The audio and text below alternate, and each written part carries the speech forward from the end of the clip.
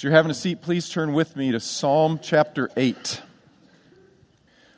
When my dad was a kid, he and his two younger brothers, Mike and Sam, they used to work periodically for an old farmer down the road, and his name was Tom Koffel. Tom Koffel was an interesting character. He was blind in one eye, and he had a glass eye. And so whenever they would work for old farmer Tom Koffel, he would take his glass eye out, and he would put it on a fence post. And he would tell the boys, I'm watching you. So I will know if you are lazy, if you are not doing the work, because I'm here, right? My eye is on you.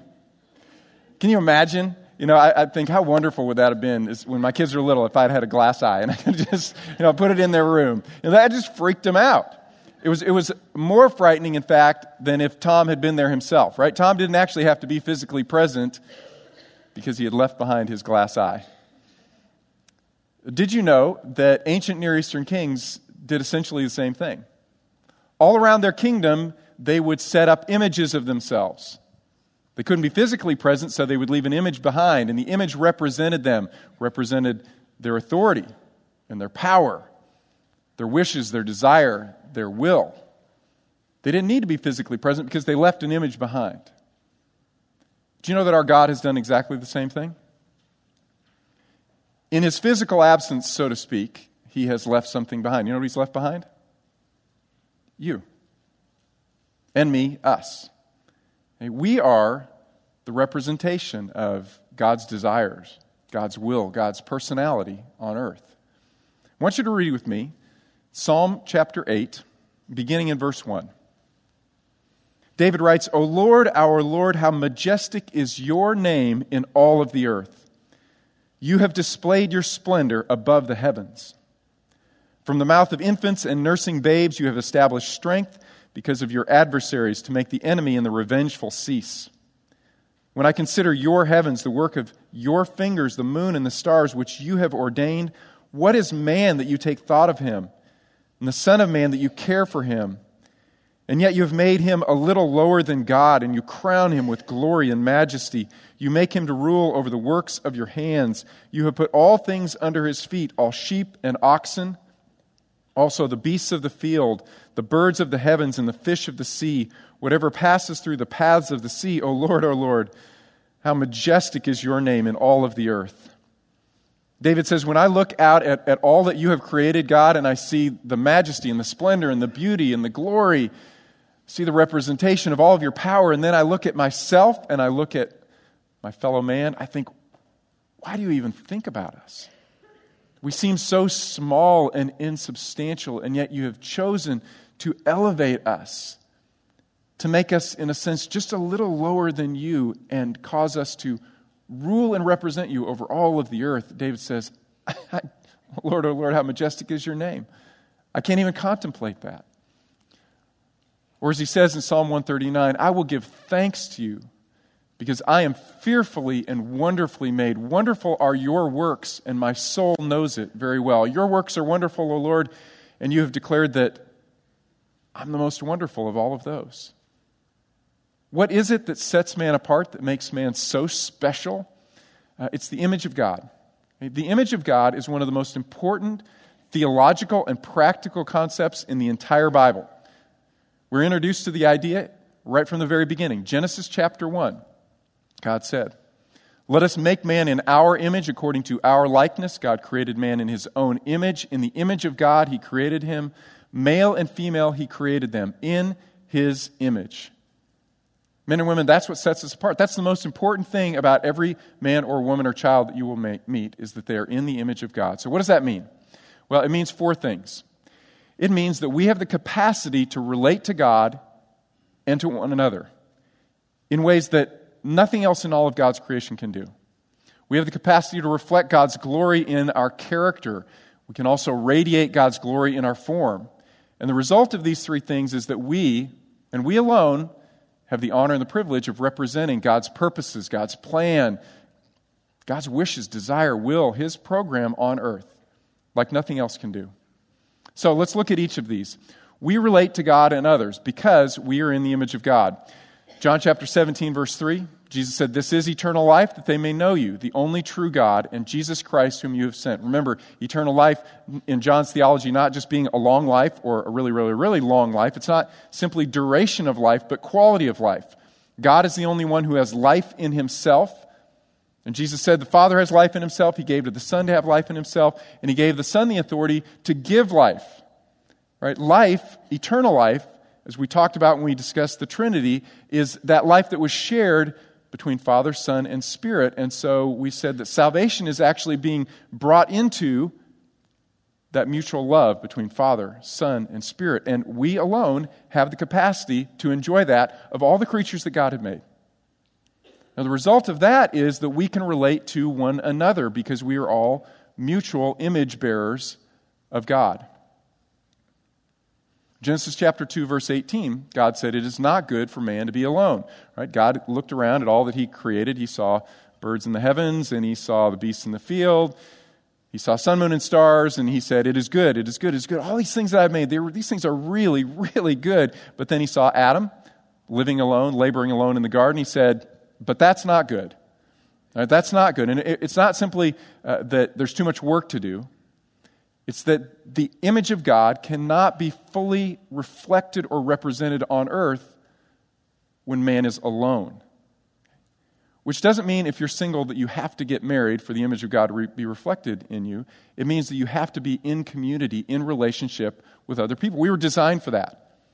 Right? We were designed for that because that's the very image of God. Remember the Trinity, Father, Son, and Spirit, in relationship with one another forever, eternally, past, present, future. And for us to fully reflect and experience the image of God in us, we have to be in relationship with other people. If you are isolated or you isolate yourself and you are not in any kind of community with other people, you know what happens? You get weird. Sorry, you just get weird. People living alone, they get weird. That's not natural. You need people, and other people need you. That's how you were made, men and women. That's part of being made in the image of God. Right? We can relate to God, and we can relate, therefore, to one another because we are image bearers of God. Second, we reflect God's glory in character. Okay, we reflect God's glory in character. I don't know if any of you have done Buck Anderson's word study with him, but he goes through multiple words, and one of the words that he will take you through is the word glory. He loves studying the word glory. It's a beautiful word. It essentially means, literally in Hebrew, something that is heavy, right, or weighty. Kavod means heavy, a thing that's literally heavy. Metaphorically, it's something that's important. If it's heavy, it's important. So how do you glorify God? Well, you make God's name heavy. Right? You demonstrate the weightiness or the value or the importance of the nature of God. That's what it means to glorify God. We have the capacity to make God's name heavy or weighty through our own character. Right? Through the reflection, in a sense, of the personality of God in our personality. 1 Peter chapter 1 says this, "As obedient children, do not be conformed to the former lusts which were yours in your ignorance, but like the Holy One who called you, be holy yourselves in all your behavior, because it is written, 'You shall be holy, for I am holy.'" God says, this is what I'm like. I'm holy. I'm different. I'm set apart. And notice the connection. We are called to be holy because of our relationship with God. He's our Father, and we're His children. That means we are the family of God, and we should reflect the values, the personality, the character of the family. God's your Father. You're His children. Children should reflect something of their parents. I learned this with my kids. Early on, I didn't realize that there were certain things that I wanted them to do or think or believe because they're just little, they're babies. And I guess it was as they began to grow up and they began to not reflect things that I wanted them to reflect that I began to realize, well, no, actually, since you're a fisher, I want you to think and act and believe and feel like this. And one of the things I discovered is that for my kids, I wanted them to be people who took the initiative with others. I didn't want them to be people who were passive, who are always waiting for others to initiate with them. I wanted my kids to walk up and say, "Hi, my name is," and what's your name? And then begin to ask questions about that other person and show an interest in that other person. In other words, just take the initiative. Or you see someone who has a need, go find that need and then meet that need. lady's walking out and she needs some help with her groceries, we'll just come alongside and unload those groceries. Find out that someone is in financial need, well, let's meet that need. Let's take the initiative. Realize that's what I wanted for my kids. And I began to think, why is that important for me? And one of the things I realized is that as I was growing up, our family moved around a lot. Like I've sat down before and I counted how many times. I can't remember exactly, but I went to 3 different grade schools, 2 different junior highs, and 3 high schools. Right? So we're moving around a lot. So, when you're in school and you're the new guy, which I was always the new guy, right? And, in junior high, not a lot of people are initiating with you, or if they are, it's not in a good way, right? So, it's always, particularly, so if you're sitting in class, it's okay if you don't have any friends, because you're not supposed to be talking to your friends anyway, right? Just supposed to be sitting learning. So it's okay to not have friends, but then when you go to lunch, you need to have friends, because you all friend up and sit together and eat together. And so I walked into many lunchrooms, and I'm just sitting there by myself, right? Now, yeah, don't say, I'm okay now. No, I'm not asking. The point of the message was, feel sad for me. That's not many years of therapy, right? And I'm good. So that's not what I'm saying. My point is this, that idea, that experience kind of shaped me. And it's important for me, especially, if I see someone who is by themselves. Now, I will tell you, even now, if I go into a restaurant and there's somebody sitting by themselves, eating by themselves, particularly, oh man, they're eating alone. There's something that comes up inside of me, and from time to time, I will actually literally go over and say, I noticed you're by yourself. Do you want to join our group? I'm like, they go, I just wanted to be alone. Who's this guy? Hey, are you sad? Come be with me. But it's in me, right? And I realized I want that to be in my kids. They call themselves a part of my family. Well, then, don't be passive. Don't wait. Don't sit back. And when I moved to Dallas, I was looking for a new church, and I went from church to church to church, and I realized, gosh, I'm sitting in church, and nobody's coming and greeting me. Nobody's initiating with me. Nobody's coming after me. And honestly, I got a little grumpy. Like, bad church, and I'm just kind of moving from church to church to church. When are people going to kind of, say hi to me and take me to lunch? And then I realized I just had that moment where I thought, but wait, you take the initiative, Brian. You can do this. God trained you. He gave you a life of experience after experience where you had to go out and you're uncomfortable. And so I began to introduce myself and invite people to come with me. My whole attitude and experience towards church changes all things. Well, that's just one area in which, if you're part of my family, I want you to be like this. God says, I'm your heavenly Father. You're my children. Do you know what I'm like? Well, I'm holy, I'm different, I'm set apart. For one thing, I actually love my enemies. I actually do good for my enemies. I release debts. I forgive. And I want you to be like me. And you can be like me because you are made in my image. Okay. Third, we radiate God's glory in our form. We radiate God's glory in our form. This word for image occurs just 17 times in the Old Testament. Okay, but the word image, in all but 2 of those, refers to a literal form. Right? A literal image or a literal form. Okay? So remember, glory means heaviness or weightiness or importance. Glory also means brilliance or beauty. And so the image of God in you, or that form that God has given you physically, has the capacity to actually radiate the beauty and the brilliance of God. Let me illustrate for you. Exodus chapter 34.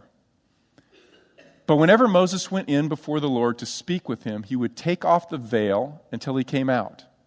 And whenever he came out and spoke to the sons of Israel would see the face of Moses, that the skin of Moses' face shone. That's really weird. That's amazing.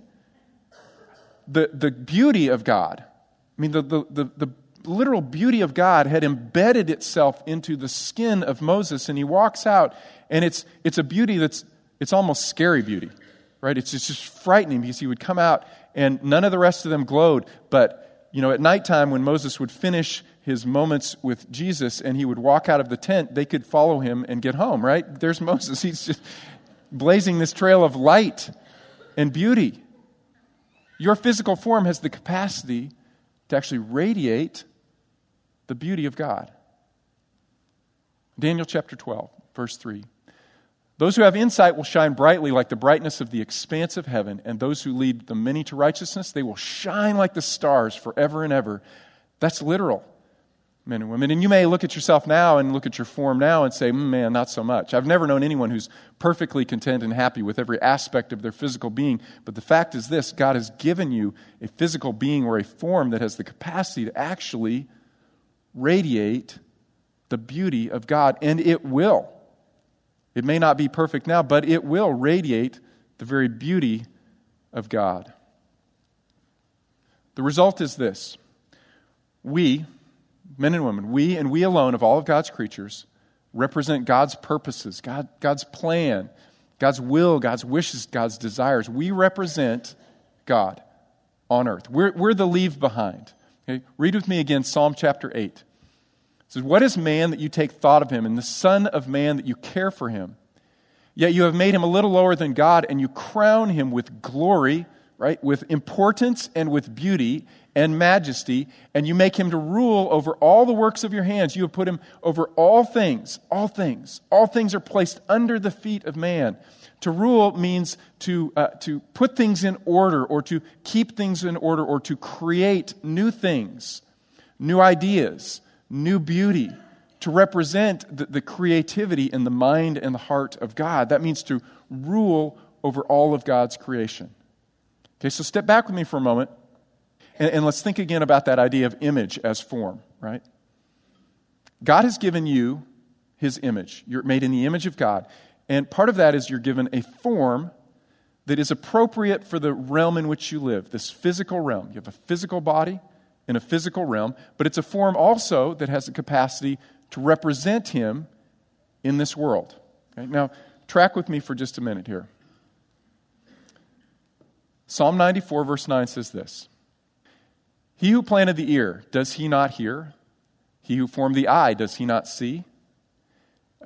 Two rhetorical questions. The answer is, yeah, God hears and God sees, but God doesn't actually have ears and eyes, right? Because God is not, in that sense, a physical until the incarnation, until Jesus took on human form.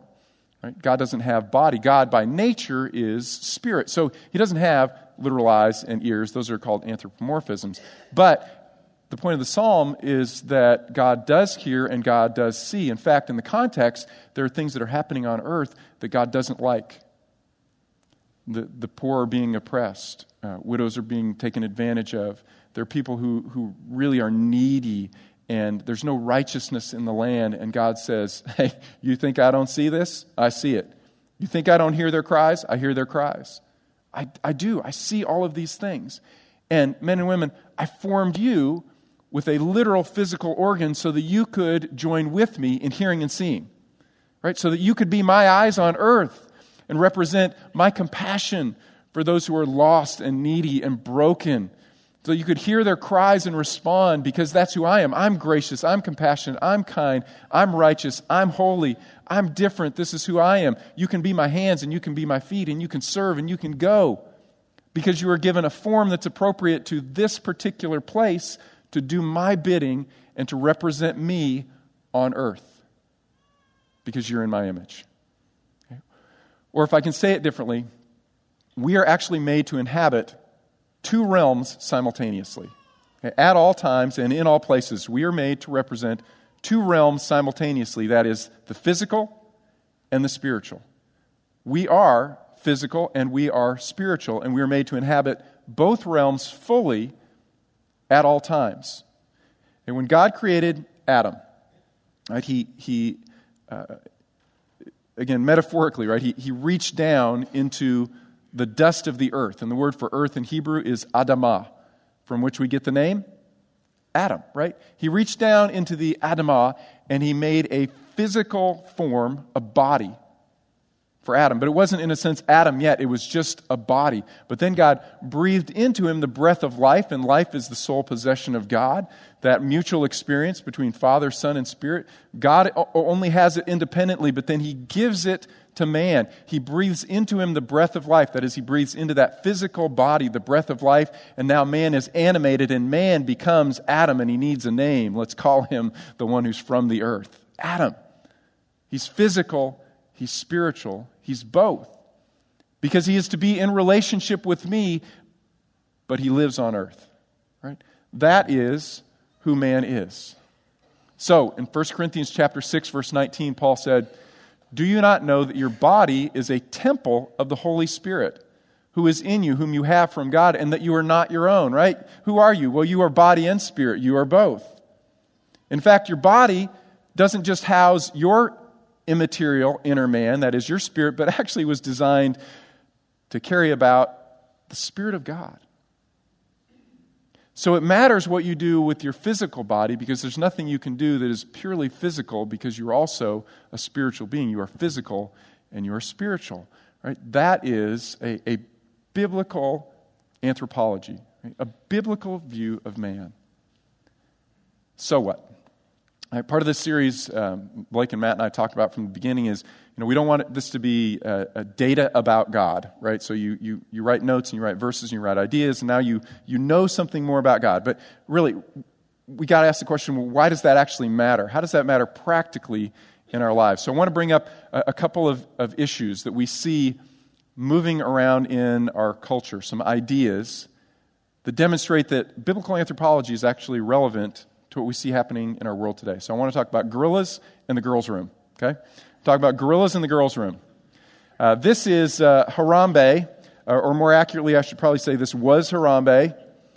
I'm assuming that many of you are familiar with the story, but in case you're not, let me just briefly give you the storyline. Up until a few weeks ago, Harambe, he was a western lowland gorilla, 450 pounds, and he lived in the Cincinnati Zoo. But a few weeks ago, somehow a little boy climbed into the gorilla habitat, 4-year-old boy. And so zoo officials were alerted, and they rushed to the scene, and they gave a little signal, a call, to get the gorillas out of the habitat and back into their cages. But Harambe was getting a little bit freaked out, seeing this boy in the habitat, and so he didn't come. He didn't respond to the call. All the other gorillas left, but Harambe went and he grabbed the kid, right? Grabbed the 4-year-old boy, and he's holding on to him. And the zoo officials try to figure out what can we do here. If we shoot him with a tranquilizer dart, he could, before he passes out, could kill this child quite easily. And so they shot Harambe. Right? They killed Harambe. So, why didn't they negotiate? Why didn't they call in the gorilla SWAT team, right, and say, "Hey, Harambe, let's talk." Right? This is a bad thing to hurt children. Right? Let's negotiate. Don't kill the child. In fact, Harambe, if you hurt this child, right, we're going to cut back your banana quota for the week, right? We're cutting it back. Or if you do well and you release this child, we're going to add to your banana quota, right? Why didn't they make any kind of appeal whatsoever to the conscience of Harambe? He's not a morally responsible being. He's not made in the image of God. Right? And if Harambe had killed the child, would we have thought that Harambe was morally responsible? No, we expect animals in the wild, they're going to kill each other and eat each other, and that doesn't surprise us at all. Why? Because gorillas were never commanded, be holy because your Heavenly Father's holy, because God is not the Heavenly Father of gorillas. Even though we share a lot of genetic material that's very similar in our DNA, they're not made in the image of God. There's not a moral equivalence. But not everyone, even in our culture, agrees with that. Right? There was a lot of moral outrage on behalf of Harambe. There was a petition on change.org website to get justice for Harambe. As if there's a moral equivalence between gorillas and people. Okay? Men and women, but biblical anthropology informs how we think about the value of human life. Are animals important? Absolutely. God made them. Right? God made them. They're a reflection of the creativity and the intelligence of God. And yet, the life of man is more valuable to God than the life of an animal, because we and we alone are made in the image of God. Second illustration for you. The girls' room. Who belongs in the girls' room? Well, I'm guessing most of you would say girls, right? But that's not where our culture is moving. In fact, gender is now really kind of considered a fluid thing in the rhetoric today. You're assigned a gender at birth. And I don't know exactly who assigns it because I know as a parent, I didn't get a pick, right? So I'm not sure who's doing the assignment, but you're assigned a gender, but you don't have to submit to that assignment. You can choose what your gender is. Now, let me say right now, if you have a friend who's really wrestling with this issue and confused, and they're not sure, am I male or am I female? Love that friend. Love your friend. Love your friend. You know why? Because that friend is made in the image of God. And the most important thing about that friend is that they're made in the image of God. The most important thing is not that they're struggling and wrestling and being confused with, are they male or female? The most important thing about that friend is that they're made in the image of God, so love your friend, right? Think truth biblically. What is a biblical anthropology? Believe truth, even speak truth graciously, kindly, in love. And do not be surprised, men and women, that our culture does not think like we think. Don't be surprised. Because when a culture, and this is true in our culture, when our culture turns away from listening to the voice of God, then the culture cannot understand who God is. And if a culture can't understand who God is, guess what? We're going to get confused about who we are. Why? Because the most important thing about us is we're made in the image of God. If we don't understand the image of God in God, we can't understand the image of God in us.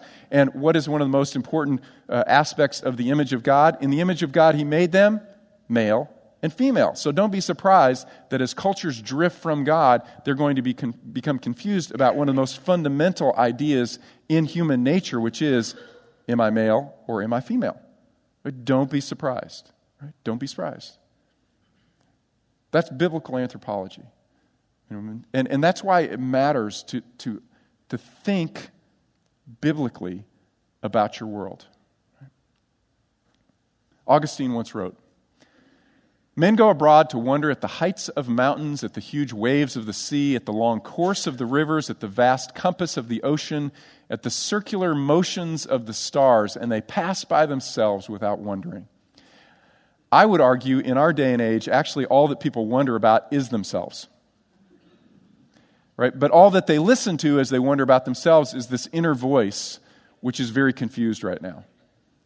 And when they turn outward and they listen to the culture is confused. They listen to their friends and their family members who are increasingly moving away from God, then they're confused as well. And so all the voices that they're hearing, they can't speak definitively.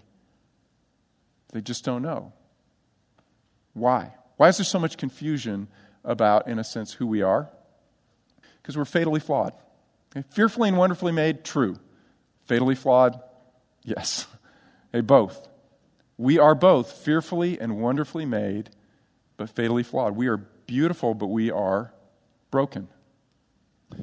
I have a visual illustration for you here this morning. This is a vase that I picked up in Colorado at a glass blowing shop. And in this glass blowing shop, I went to the back of the shop, like at the very back, behind this wall, there's a shelf of all of the irregular stuff. And I bought this because I'm cheap. And actually, that's only part of it. I am cheap. I need to affirm that truth. But it's not the only reason I bought it. I also bought it because I looked at it and I go, man, that is really beautiful. But it's not quite right. And it's not symmetrical. You look at it and you say, something's wrong here. You can't put that thing out on the front shelf representing the best that the store has to offer. We got to put it in the back corner. It's beautiful, and it can sort of fulfill its function, but it's not quite right. And I grabbed that, and I looked at it, and I said, someday this will be a sermon illustration. And I don't have to pay much for it. This is us, right?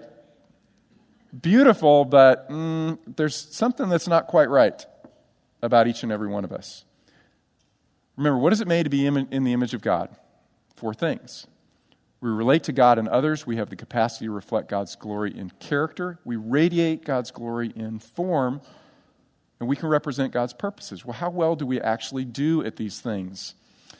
Most of the world rejects God outright.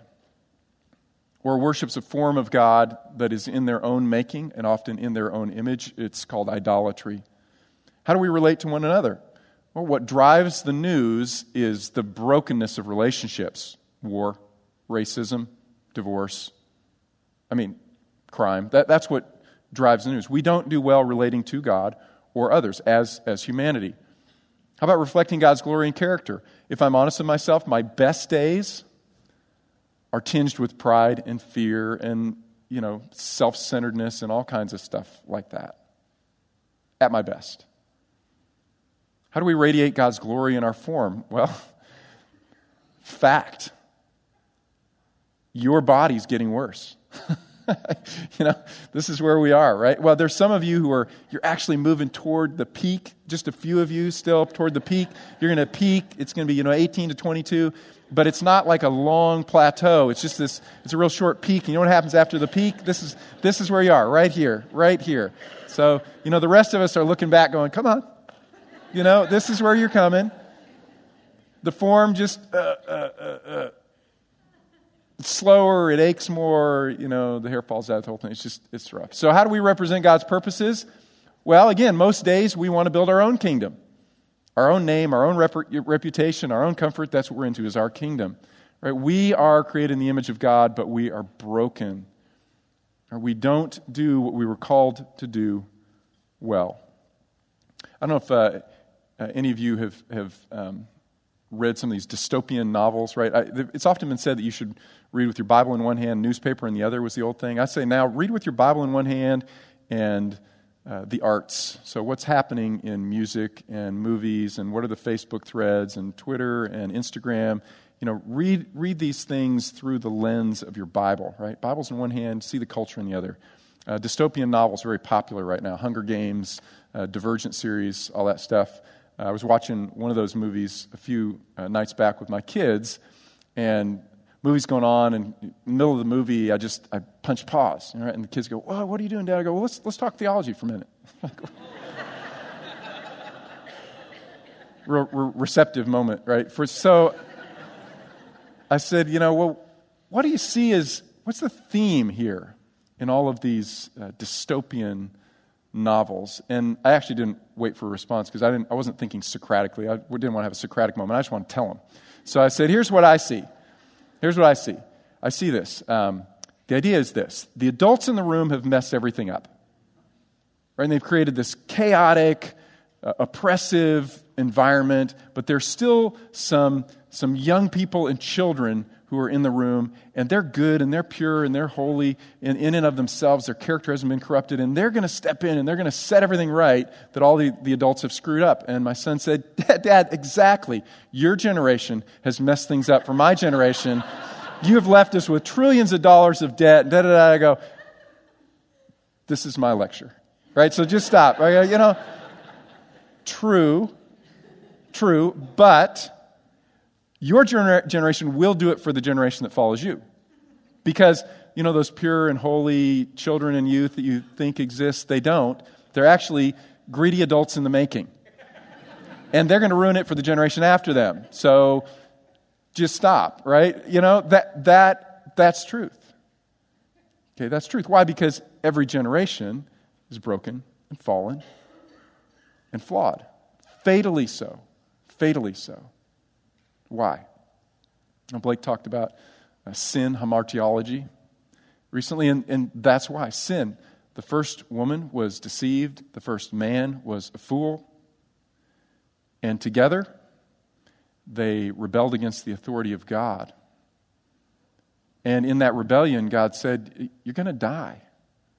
You can't live apart from me. Why? Because I'm the only one who has life in myself. You want to be alive, fully alive? Well, you got to be with me and in me.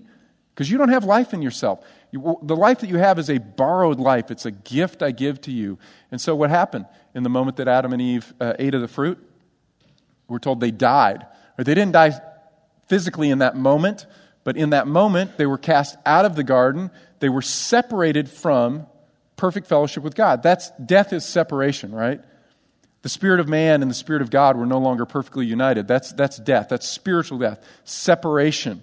And then years later, they died physically, which is another separation. It's the body from the spirit. The point being this: death is a completely unnatural thing for humankind. Everybody dies, so we think it's natural. It's not. We were made for life. We were made for perfect fellowship with God and with one another. So death is this alien thing that has come into our existence. Came in through Adam's choice. Romans 5:19, through one man's disobedience, the many were made sinners. Or as it says in 1 Corinthians 15:22, in Adam all die. It means you were born dead. Physically alive, your spirit is still connected to your body, but spiritually dead. Your spirit's not connected to God. That's why we sin, right? We don't become sinners as we choose to sin. We're born sinful. That's why we will sin, right? We prove the fact that we're separated every day by the choices that we make. Now, let me make a little side comment here.